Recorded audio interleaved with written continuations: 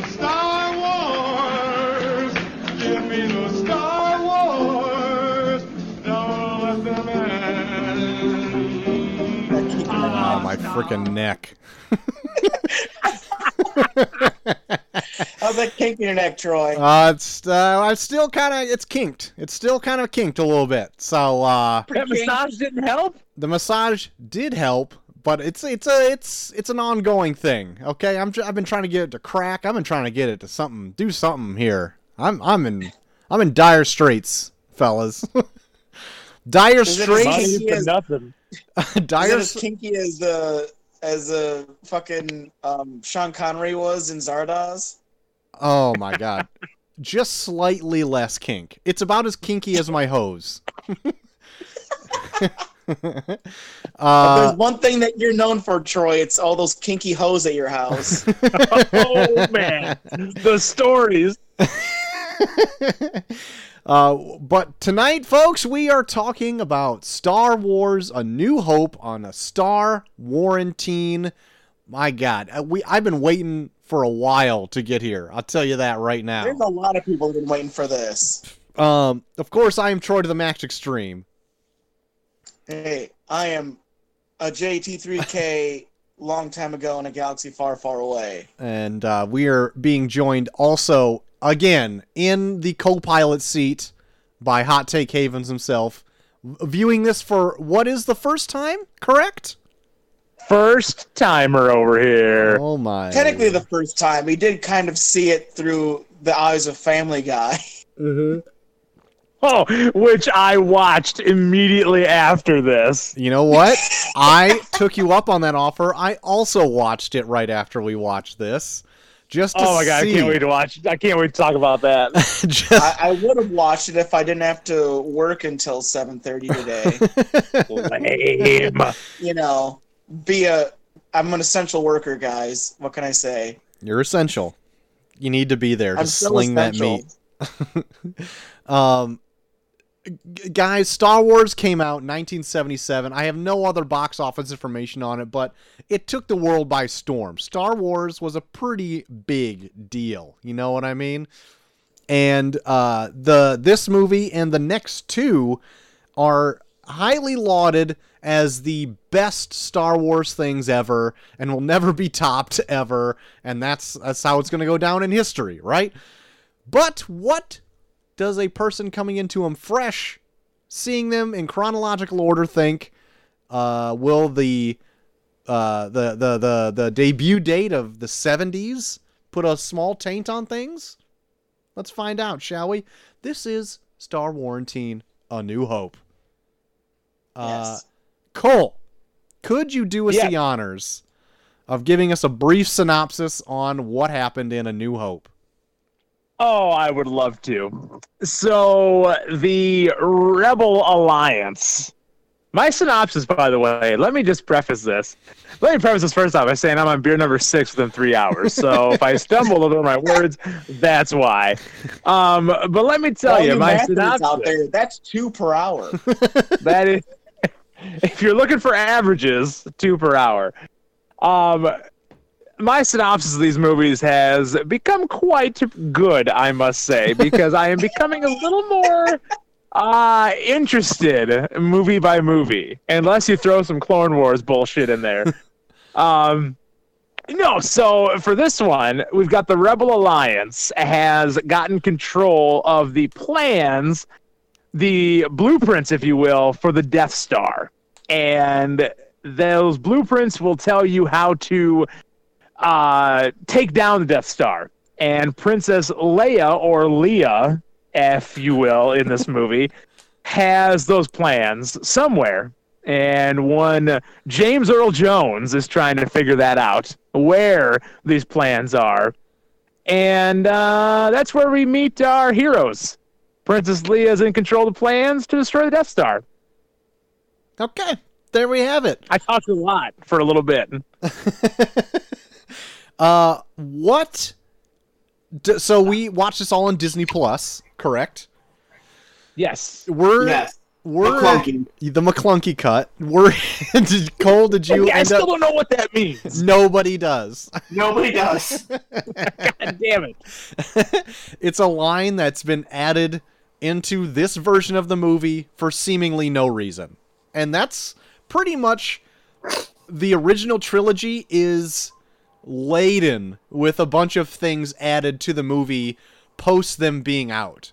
So there is nowhere you can find a legal copy of the original cuts of these movies anymore. They are anything that's out on store shelves or available on streaming is either the special editions or any other cut that's come out afterwards. Yeah. So Cole, you were able to easily pick out what was added to the movie, correct? I don't know that I was, guys. Like, okay, was it some of the animals in here that were added? Oh, yeah. Okay. So obviously in 1977, when this was being released, CG did not exist in 1977. Yeah, they didn't. They had a modest budget for this, and they did a lot with them. All the miniature work for this movie, I think, is amazing. And seeing it in like a high definition this time, I thought it was quite exquisite. Actually seeing those huge detailed Star Destroyers fly over the screen like right at the opening, I'm like, oh my god, that is awesome. Even like if you ever watch like any like behind the scenes shit for like this original movie, it is so fascinating. Just like those like close-ups of like them flying over the Death Star and just like the detail they put into the models. Yeah. Of just like the surface of the Death Star. Like he built those models of like the surface. Yeah. And it's fucking insane. And for huge crowded rooms of people, they were like a first few rows were real and then the rest was matte painting and you wouldn't even be able to tell. Like, really? Yeah. Like I think when Darth Vader gets off like a ship and goes into like the hangar of a Star Destroyer or something, there's like an army of like stormtroopers. 90% of that is just a matte painting. Wow. Yeah. It's pretty cool stuff. So if you have any chance to watch like a behind the scenes of it, it's great. But George Lucas went in and tampered with it and re-released the special editions in the 90s. And in his words, it was his vision to have more stuff going on when he wanted to create the movie.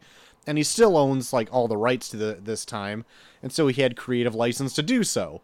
But then he started just like tinkering with it almost to death, where there's like multiple different versions out, and they're really not that far different from each other.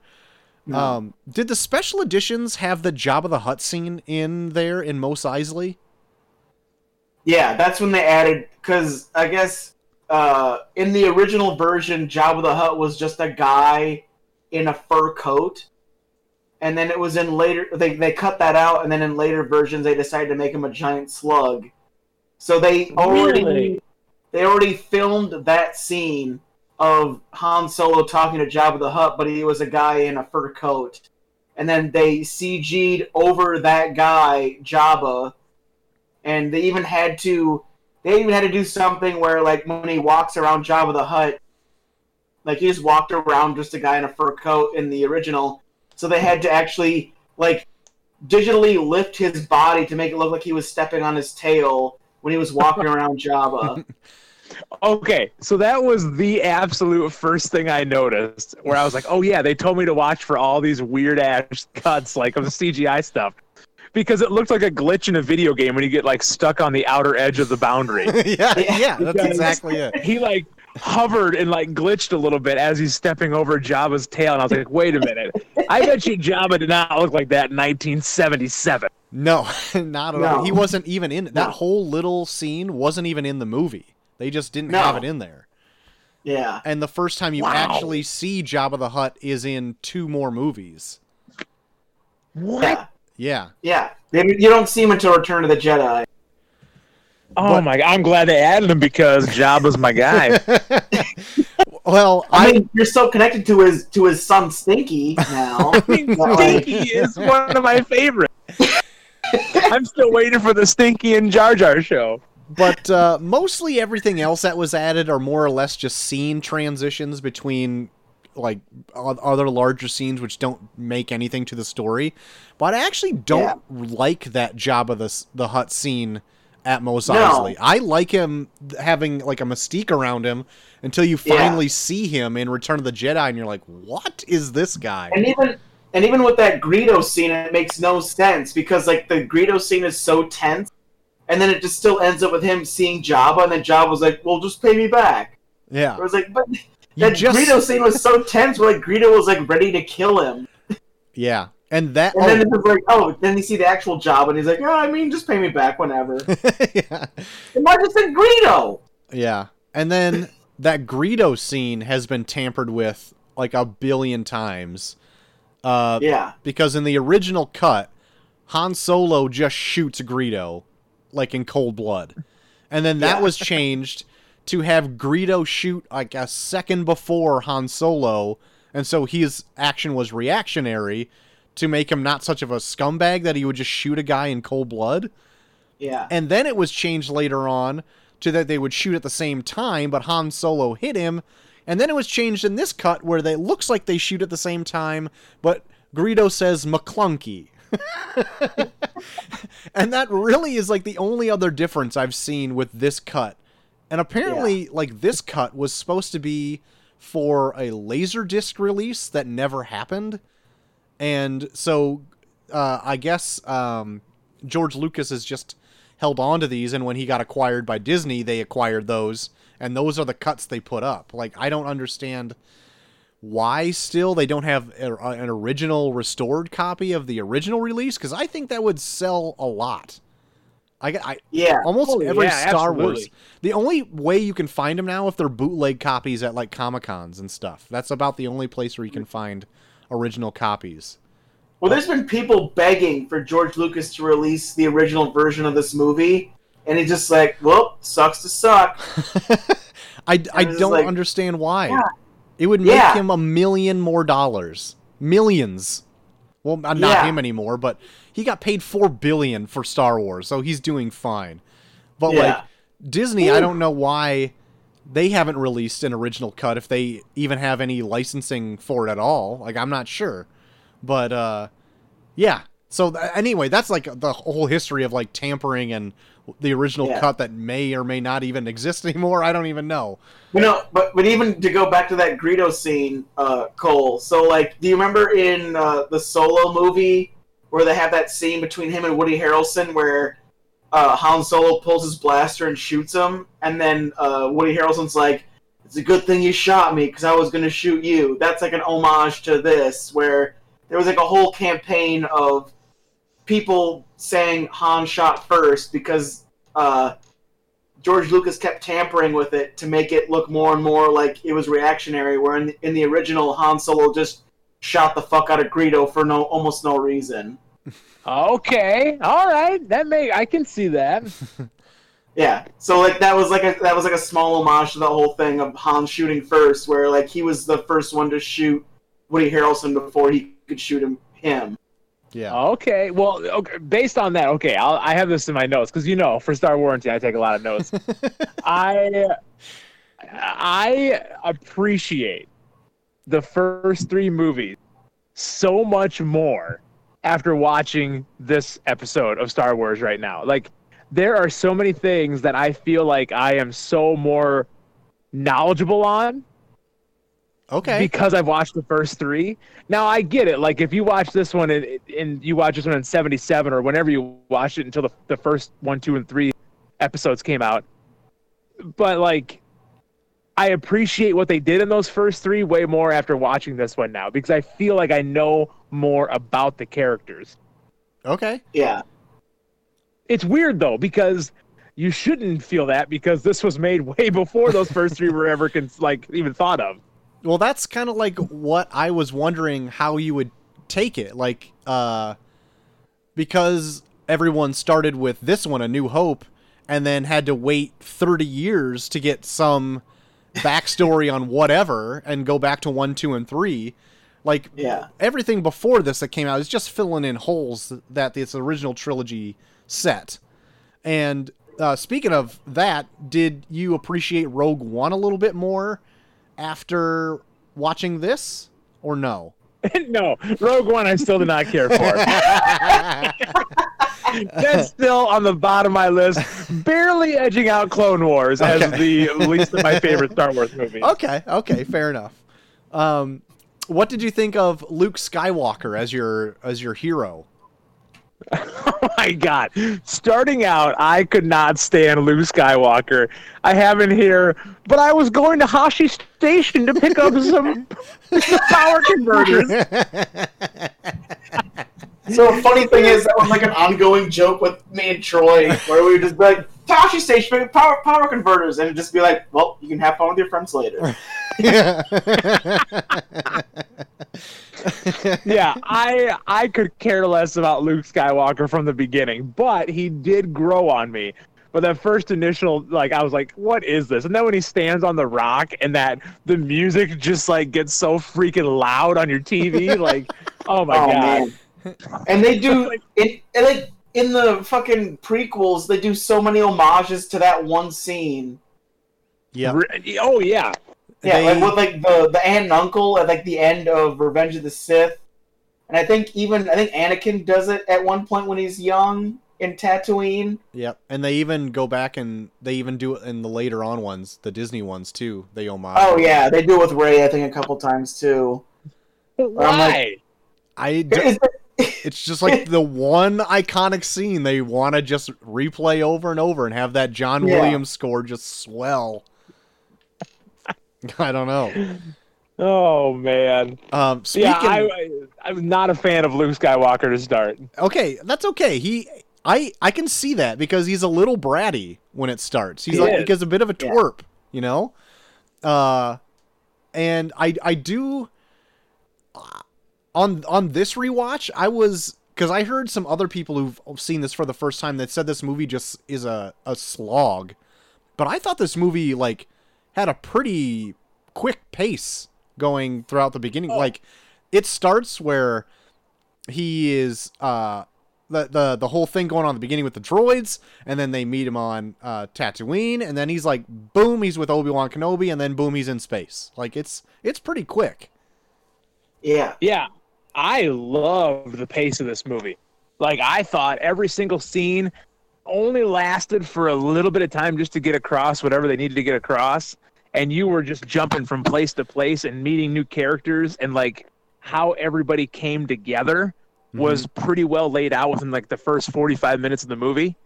I loved it. I thought this was one of my favorite ones yet as far as like the pace of it.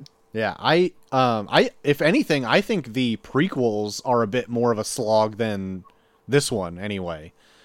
And then well, I'll get to them later on, but I don't want to lose my train of thought on this. And I think the ones that come after this, like the 7, 8, and 9, they're almost too chaotic. Like they can't find a happy medium. They need to be just like these, I guess. I don't want to like jump too far ahead and talk about what's to come because I want it to still be like a surprise to you, Cole. But it's hard to not see like what's coming next for me when I see some things going on. Yeah. Every one of these is a surprise for me. But now, for me personally, going into this one for this time, I might say that this might be my favorite Star Wars movie out of all of them ever. That we've watched so far, or just now in your mind? It's like the like so far in my mind. Like, I mean, we're gonna visit Empire next week, which is considered probably the favorite out of everyone. But man, like going into this, it sets up so much of what I love about Star Wars all the way through, out of every movie, even like down to where like there's going to be a lot of big shit that happens in Empire Strikes Back, but I think in order to really care about that, like you need this movie, because this is like the only movie you really get where all three, like Luke Skywalker, Han Solo, and Princess Leia, interact for a long portion of time, and I felt like the three of theirs chemistry is so fucking good. I could watch them interact with each other all day. Mm-hmm. Yeah, I would agree. Like, I don't think any other grouping of people in the rest of these movies even gets close. Yeah. Like, when they get down to where they're working their way through the Death Star, the three of them together, just, like, their banter back and forth and, like, the things they get into, like, even, like, Luke Skywalker gets funnier hanging out with the two of them. Like, he's, like, I kind of agree with Cole. Like, in the beginning, Luke Skywalker kind of comes off as a brat, but then once he starts hanging around Han and Leia more, like, he kind of loosens up, and man, like, all three of them, like, when they hang out together are just so fun. Like, you almost kind of want to be part of their group. Yeah. Besides being shot at and tried to be killed. Yeah. Or crushed in a trash compactor. But yeah, there's been so many... I forgot how fucking funny this movie is, too. There's some funny-ass shit in this movie. Mm-hmm. I love, who I didn't even know was in this movie until last week. I love Harrison Ford. Yeah, he's great, isn't he? Like, he is awesome, and I didn't even know he was in this movie. And I guess when they were casting for this, they just used him as a stand-in to read against the other actors going out for the role. And then nobody else even compared to, like, the performance he was giving, so they just hired him on. Because they had no interest in having him on. They just wanted him there to help read lines. And they're like, well, nobody's doing it better than you, so I guess you're Han Solo. And just like a fluke thing that's like his most iconic role, besides like Indiana Jones. It's like, how does that happen? Lucky son Unless of a you're Cole Havens and don't know anything about Star Wars. Yeah. Man, just the way he plays Han Solo, it's like you cannot see anyone else even coming close to that performance. Right. I even like the small things, like with Obi-Wan Kenobi when he's talking about, well, even like Uncle Owen, Obi-Wan, like when they're trying to explain and like kind of pussyfoot around like who Luke's father is, like early on in the movie, knowing that we know already, and Cole, you probably actually appreciated this just as much as I did on this rewatch. It's like we saw him completely turn to the dark side, and they're just trying to like tiptoe around the idea that he's like a total shithead, right? And so see, that's what I like about watching those prequels is that, oh, I kind of know that they're not leading him into exactly knowing who his father is. Yeah, but then it's also fun to be like, so this was the first one. They had no idea where they were going with that idea. Like, they just kind of had this idea floating on in the ether, you know what I mean? So they could fill in the holes later, which is cool. Yeah, that's kind of crazy. I didn't even think about that until you just said it. That is kind of, that's nuts. and it's almost kind of fun watching it, like watching what the idea of this being like, this is, okay, they went into being like, this is probably going to be the only movie we make. Because even when this released, they didn't even have like the episode 4 in front of it. They just had Star Wars and like the scroll. They didn't have episode 4 New Hope. He added that when he decided to make more movies. So this is supposed to be like the one and only movie that they made.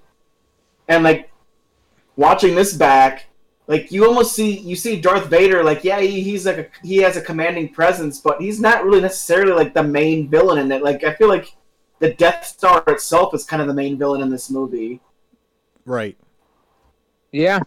Because even Grand Moff Tarkin, I think, has like a bigger role than Vader. I think he's like the boss of Vader in this. Yeah, so in the original trilogy, I always felt like that is like a weird dynamic to have this weird kind of like militaristic hierarchy going on the Death Star, and then you also have the Emperor, which is in control of everything. And then you have, like, Darth Vader, his, like, attack dog, pretty much. But, like, they don't really run the show. It's, like, this weird, like, militaristic hierarchy going on over here that's making all the decisions. Which I found, like, kind of weird that it's, like, you always think it's just, like, Darth Vader. He's, like, the big bad or whatever. And it's not really in this one. He's more or less, like an attack dog. You know what I mean? Like, he's an ominous presence, but it's really Tarkin and his you may fire when ready attitude. But I almost kind of like that idea. I almost kind of like that idea because it's like Darth Vader, like even seeing it throughout the first 3 movies, he acts so much on passion, and when you want to win a war, you want to win more on strategy. So of course he'd put more like militaristic people in charge and be like, Vader, listen to them because you can't plan for shit. Let me tell you how weird that was seeing, what was his name? Turkitin or Tarkin? Tarkin. How weird that was seeing the exact same face I just saw in a movie from 2005. No, it's 2013. Oh my god, that was so weird. And I wouldn't have thought anything of it until you guys mentioned it last week, and I was on the lookout for it. And I was like, oh my god, there's that guy's face. There's his real face. That was weird as shit. But I love fucking Tarkin in this because he's just like, he's so cold and calculating, where it's like, so we're gonna blow up your home planet now. Yeah. Oh yeah, he's a tremendous evil character. Yeah. We will blow up Alderaan unless you can tell us where the rebel base is. It's on Dantooine. Okay, you may fire when ready. I'm like, what? No!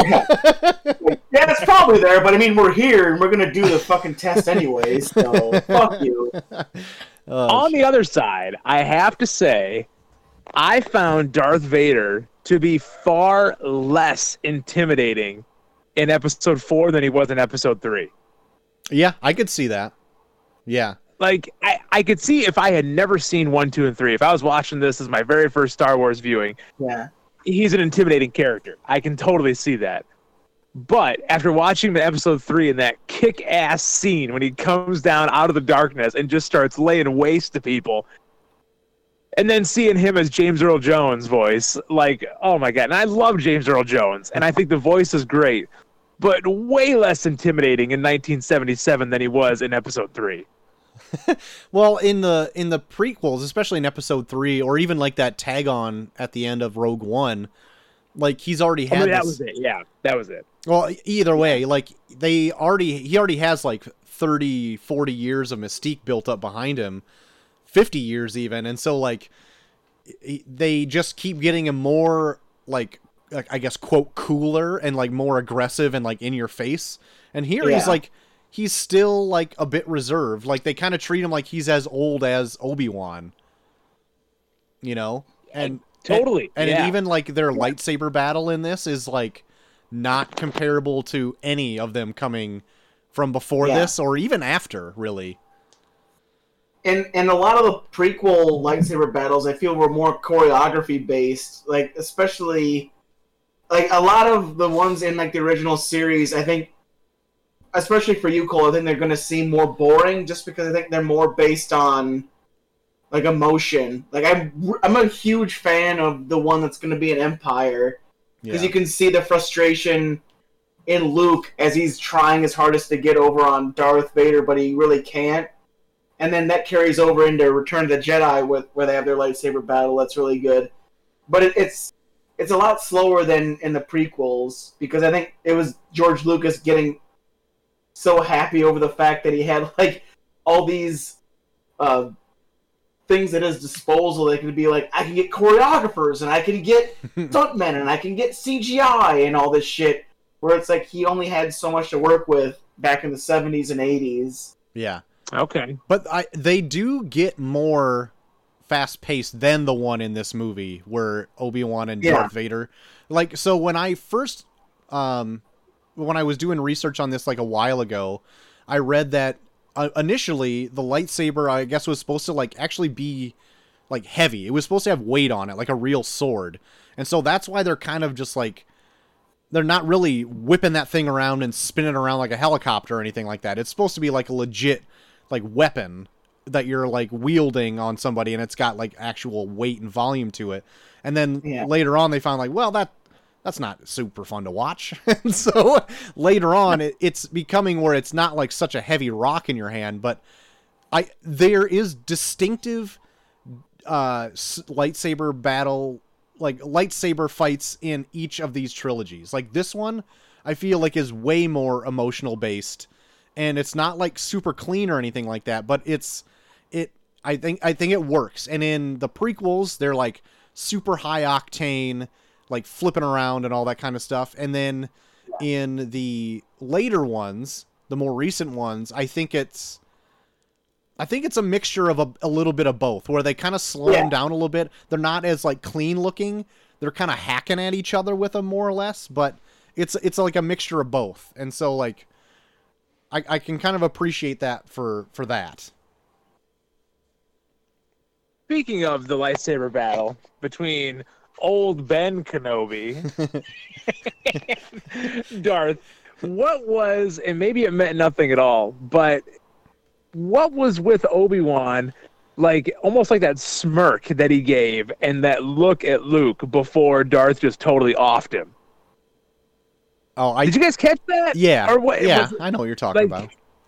What was up with that? Like, it almost looked to me like Obi-Wan was like, I'm ready for this. But he kind of like gave up. Like, I don't know, maybe I read too much into it. It's kind of on that line. It's like, I'm ready to go. I can be his mentor almost forever now in my passing, because he'll be more powerful. When you strike me down, I'll become more powerful than you could possibly imagine. But he feels like Luke is like ready to take on the task of taking down like Darth Vader and the Empire and all that kind of stuff. And so he just like, okay, nope, I'm calling it quits here. Yeah. Like the whole, like a big chunk of that movie felt like, or that a big chunk of like that scene felt like Obi-Wan was kind of egging him on to get to that point where he knew Luke was watching them. Yeah. Like I think because that's kind of what I got too. Yeah, like I think that's what I kind of took from that scene, especially with it being so slow, where it's like it's not so much Obi-Wan trying to win, it's Obi-Wan trying to waste time to make sure Luke saw him, so that he can see like the stakes that are in store for him. For sure. Do you have any other notes there, Cole? Yeah, what is up with Luke's like stepmom or whatever she is? She looks like she's straight from the Brady Bunch. Aunt Beru? Okay, so I did notice Aunt Beru. Beru? Uncle Owen and Aunt Beru. Yeah. So if to take the prequels into context here, like Uncle Owen and Aunt Beru do not feel like they should be the ones from the prequels that take on this task of raising Luke, because like the whole time, like they know where he's from, but the whole time Owen's like, well, but I mean this bad shit's happening that we know that he's from, but god damn it, we got the fucking crop season coming up soon. We got the harvest, Luke. But I mean that is trying to like keep him home so he doesn't go out and like get captured elsewhere. And like, yeah. I guess living with him for what, like 18 years or whatever, he's kind of gotten like, okay, I've done this like a long time. It's kind of gotten mundane at this point. But what I actually took notice of in this, I'm like, everyone is wearing like brown robes except for Aunt Beru, who's wearing like an open collared shirt and a jean jacket. She sticks out like a sore thumb, and that's where I got the Brady Bunch from. I'm glad you brought that up, because I actually tried to make a mental note of that. I'm like, what? Like, and so there is a podcast that I listen to called Newcomers, and they're also kind of doing like a similar idea of people haven't seen Star Wars for the first time and they're watching them as well. And they also went into some back history on Uncle Owen and Aunt Beru, and I guess there's some fan fiction in where Aunt Beru wanted to be a fashion designer, and that's why she dresses the way she does. Get the fuck out of here. And that's why she wears more like extravagant, like colorful clothing, is because she wanted to go into design and instead got locked into moisture farming, drinking blue milk for her whole life. Speaking of fan fiction, wait until we get to the Death Star and start talking about TK-421. Oh my god. What the fuck? Any other notes there, Cole? Holy shit. Oh my god. I can't handle fan fiction.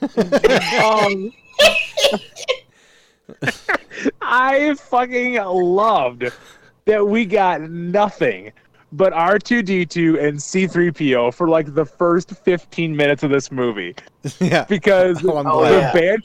the banter between them and like just C3PO talking and like the mannerisms are some of my favorite parts of all these movies. Oh, Yeah. dude, I should have known it was coming, but I lost my shit when they have that one part where they're already at Luke's and fucking R2D2 is like beeping and shit, and C3PO is like, "No, I don't think he likes you."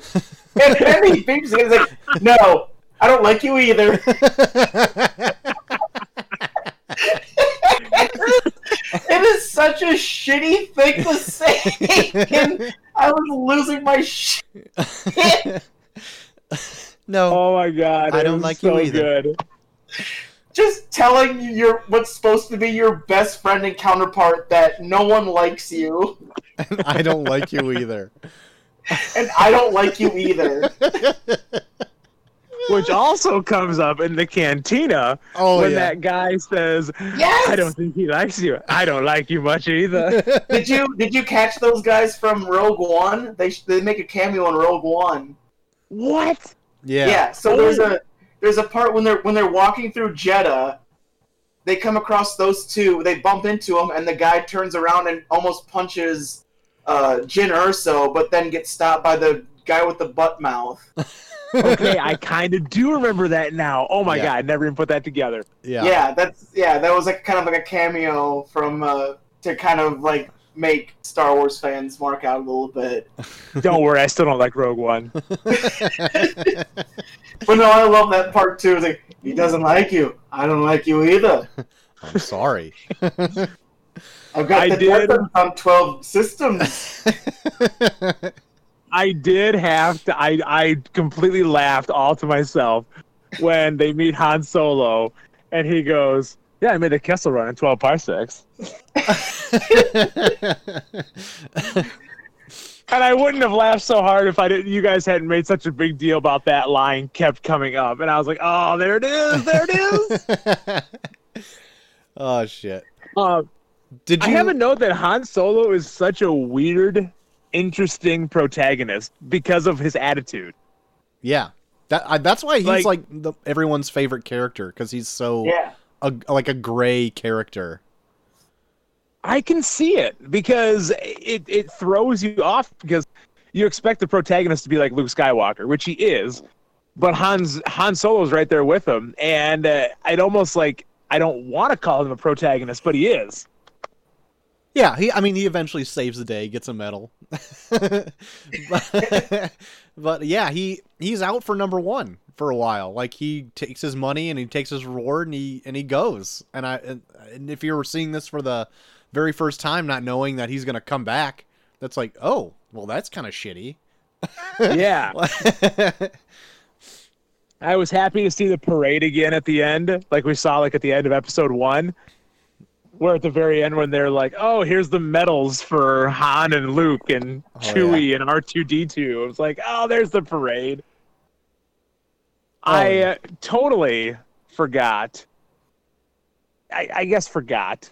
Probably didn't know because I'm new to all this, but also forgot that Luke and Princess Leia are brother and sister. Okay, so at the end of episode 3. We asked you that question, and you're like, "I think I missed it. What are they?" And I'm like, "No, never mind. We'll wait."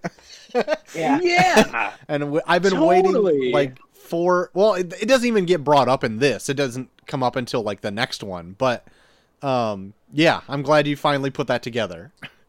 Well, you know what put it together for me? Peter Griffin ruined it for me at the beginning of the Family Guy Star Wars episode. Yeah. I will also. Because I also they watched run that. through it in the little scroll at the beginning of the Star Wars Family Guy knockoff. Yep. And at that moment, I'm like, oh my God, they're brother and sister. And he's like trying to mac on her in that whole movie. Yep. Yeah. There is a lot that's given away. I mean, the Family Guy ones were made knowing that almost everybody has seen these already, so they can make jokes throughout for the whole series. But like, yeah, they give away like a lot of, I guess, stuff if you haven't seen the movies in the very first parts of that opening crawl for that the Blue Harvest episode. Oh my god! But that Family Guy episode is so good. I'm so glad I went back and watched it because now it all makes sense. Everything that they played off of in that movie, like in that 45-minute episode of Family Guy, I was like, "Oh my god, there's the part!" And my daughter actually watched it with me, and she appreciated everything even more. Yeah, It's like, pretty spot on. From what I remember, that whole Family Guy episode is just a brief synopsis of the movie itself. Yeah, They literally play like every scene. yeah, it's almost everything from the movie. It's like briefed and with jokes added in. But like it's like I was actually surprised when I went back and rewatched it, like how close it actually was. I'm like, "Oh man. They're really doing everything in this." Like I totally forgot about these ones. How It was so good. beholden they are to Seth MacFarlane is so beholden to a George Lucas script. The Cantina Band part in the Family Guy episode kills me every time I listen to it or watch it. Play the same song. Okay, here we go. Thank you, we're the Cantina Band. Speaking of the Cantina Band, so they play like this jazzy type of music or whatever, but that music in Star Wars canon is known as jizz music. Excuse me? I'm not lying. It's known as jizz music from... Are we talking Zardoz now again? No. I wish I was making this up, but it's called jizz music. Like they could have called it anything else. Anything else. They could have just kept it at jazz music. Like it doesn't matter. They couldn't have named it anything, but they named it jizz music. What the hell? I think this cantina scene, like there's gonna be other ones like in the future or like ones that we've already seen already where they don't get as weird. This one is the weirdest and I like it because of that, because it's like this is like their first one, like in the 70s. They didn't know how successful this would be. And it's like legit like people like in devil makeup and like a wolf man. Like they don't give a shit. They're like, yeah, there's a bunch of aliens, but we can only do so much. Yeah. We're just gonna make up a bunch of people like in Halloween costumes and like Right. hope for the best. Yeah. Oh, like the little vampire bat astronaut. Yeah. Yeah, like they're just like we're doing the best of what we have. So here's a cantina full of like what's supposed to be aliens, but it's a legit like we like got like the makeshift costume for a devil. Yeah. Because I was scanning the room once it showed like the full cantina once we got there, and there's like just a guy in an astronaut suit in there. Yeah. I'm like, oh my god. Neil Armstrong just shows up. But Yeah, there's anything and everything in there. yeah, there was that, and then when R2-D2 and C-3PO get picked up by the Jawas and seeing all the droids in the background, that was also interesting too. To like see like all the different kinds of droids they designed, I thought was really interesting. Yeah. Any other notes you got there, Cole? Do you have I don't think so. Do you have any criticisms? The Womp Rat comment killed me. And then even further going back and watching it in the family, I'm gonna refer to the Family Guy one more time because they cover the Womp Rat part when they're doing like the talk with Darth Vader in like the circle. He's like, yeah, it's only seems like a large design flaw. No, it's no bigger than a Womp Rat. Oh yeah. Yeah. So random, but oh my god, that part killed me. I think this wasn't in the Star Wars episode of Family Guy, but I think it's in another episode of Family Guy where they bring up that scene again where it's like, that doesn't seem too hard. I can nail like a womp rat back home. And the guy is like, hey, can you come over here and talk to me for a second? Like, why'd you say that? I found that really rude. I kind of remember that. Oh my god. No, overall though, like honestly, so far, I'm gonna say it. This is my favorite Star Wars movie we've watched. Oh, Really? my goodness. Yes, I was, even though, and I was very reserved going into it because I knew that it was made in the 70s, and I was like, well, everything's gonna be so much shittier in this, but it didn't come across that way at all. Everything seemed very, I don't want to say modern for 1977, but it really did. Like, it didn't look like I was watching a movie made in 1977. yeah. And I really enjoyed it. Like, it was so good. And I liked how everything in the prequels kind of led to this. So me watching it the way I'm watching it, I enjoyed it even more. Awesome.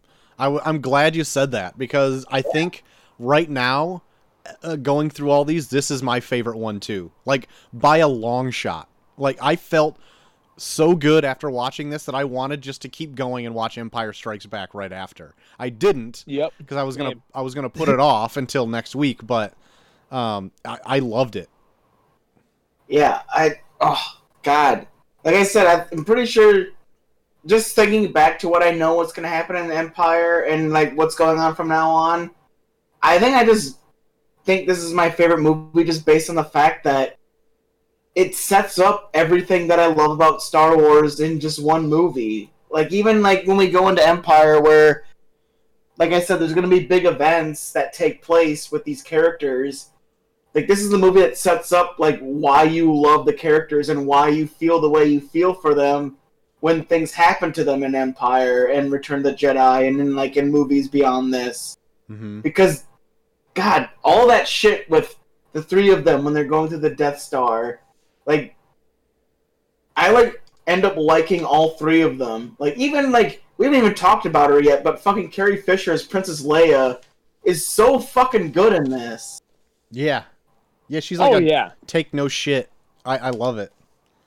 Yeah, just the three of them working together, and it's I'll talk about it more when we get into the other trilogy, but it's I think that's just what was missing from the Disney trilogy, is that they never had that thing that this had, where it's the three of them together, forming this friendship, forming this bond, to where when they get separate for most of the time in the upcoming movies, you still go back to this and be like, yeah, but they had that, and that's what makes them close. This is the moment that made them appreciate each other, so where when something happens to them and they do get worried for each other, you're like, oh fuck yeah, because they had that time with each other. And I think that's what makes this the best movie out of all the Star Wars. Oh, Star Wars. Kicking my neck. What are we grading this one here, fellas? Okay, I'll start. I got slightly, and this is a total nitpick, I got slightly bored during the final scenes where they're racing through the Death Star. Okay. Yeah. The dog It just fight went goes on a little bit long, Yeah. and the fat guy with the double chins in the Red Army, Woman! they were just, it went on a little bit too long. Porkins, pull up. I can't. Pull up, Porkin! I can't do fat. Total nitpicking. But if that scene would have been shortened, I would have given this the ultimate grade. But I'm going to give it a solid A Okay. overall. If that scene would have been shortened, that's the only scene that I honestly lost a little bit of interest in. I probably would have given it an A+. I liked this movie that much. I would go back and watch it right now, and I just watched it 6 hours ago. Wow. I am also going to give it the same grade, only on the version that we watched today. the Disney Plus version. I want just an original cut. That, like, I don't need any of this extra stuff thrown in there, and I actually think that the Jabba the Hutt scene added to this, I think, hurts it a little bit. But that's a nitpicking. That's it. But so otherwise, I'm giving it an A. Yeah. I mean, yeah, I'd probably appreciate more, like, the older version of it, but god damn it. I'm a diehard Star Wars fan. I just said this is my favorite Star Wars movie, so it's a fucking A+. Oh man! I fucking loved it. Going in and watching this, like, me and Molly watched it immediately after Rogue One just because we were so hyped from that ending of Rogue One. And going into this, where I'd be like, okay, but it's probably not going to be the same. But no, it's just like the same aesthetic, the same feel. Like, god damn it! Like, this is. I went back to fucking 11-year-old me at Matt Todd's house watching Star Wars, being like, fuck yeah. And I'm so looking forward to fucking Empire Strikes Back and Return of the Jedi. God, I love Star Wars, guys. No, really? You do? Well, with that being said... Oh, go ahead. No, I'm just going to say, I'm going to say, you guys making me watch 1, 2, and 3, though. And even Solo and Rogue One to an extent. I didn't finish Clone Wars because that was a piece of shit. But even watching all those before this, I think made me appreciate it more. I don't know if I would have given it such a high grade had I not seen those before. Okay, that's fair. Yeah. And I don't know, maybe it's just, it hit me at a certain age where I was looking for kind of like that action-adventure type thing. Like, I remember when I was a kid, my favorite character was Luke Skywalker. But, like, I think as I'm older and I'm, like, watching him now, I'm definitely more around, like, Han Solo, Chewbacca, like, especially knowing what's going to happen. Yeah, what's going to happen... what's going to happen in the future, where it's like thinking back to like those Luke Skywalker scenes in the future, I'm like, man, like those are kind of boring compared to like what Han Solo and Leia get into in like the future movie. Yeah. So yeah, I'm really curious to see what you think of Empire and Return of the Jedi when we go further into this. I'm excited. All right. Well, I think we're all excited, fellas. That's guys, I'm excited. That's putting it lightly. But if people want to get a hold of you, JT, and people want to talk about Star Wars, where could they do so? Hey, they can find me at Buggy for Everyone. Buggy for Everyone. No. Guys, I'm like 6 beers deep right now, and I love Star Wars. Find me at Buggy for Everyone on Twitter, Buggy for Everyone on Instagram, Buggy on Snapchat. Hot Take Havens, where are they looking for you? You can find me at Zardoz at Coach Havens on Twitter. You can find me at Troy to the Max on Twitter. You can find both me and JT at Review Pod on Twitter. The Tournament of Random Movies poll is still up for the next couple of days. Yep. Dora and the Lost City of Gold versus Mrs. Doubtfire. Oh my! The polls are still hot. So, I'm sure it's so close right now. It's neck and neck. This podcast is uploaded onto almost every single podcasting platform there is. So if you want to write into the show, you can do that at reviewpod@gmail.com. Boys, we did another good one. I'm going to tell you that right now. Whew. Fantastic. That was a good one. I'm excited for some Short Circuit 2 coming up later this week and to revisit Empire. Yeah, The Empire Strikes Back. Ooh. I know. I really haven't seen these in a long time, so it actually is reigniting a spark in me that I thought kind of like maybe dulled a little bit after we've been super saturated with Star Wars for the last 6 years or whatever it is more. But that's gonna do it for everybody. I've been Short of the Max Extreme. Hey, I'm JD3K. And for Hot Take Havens, we are off.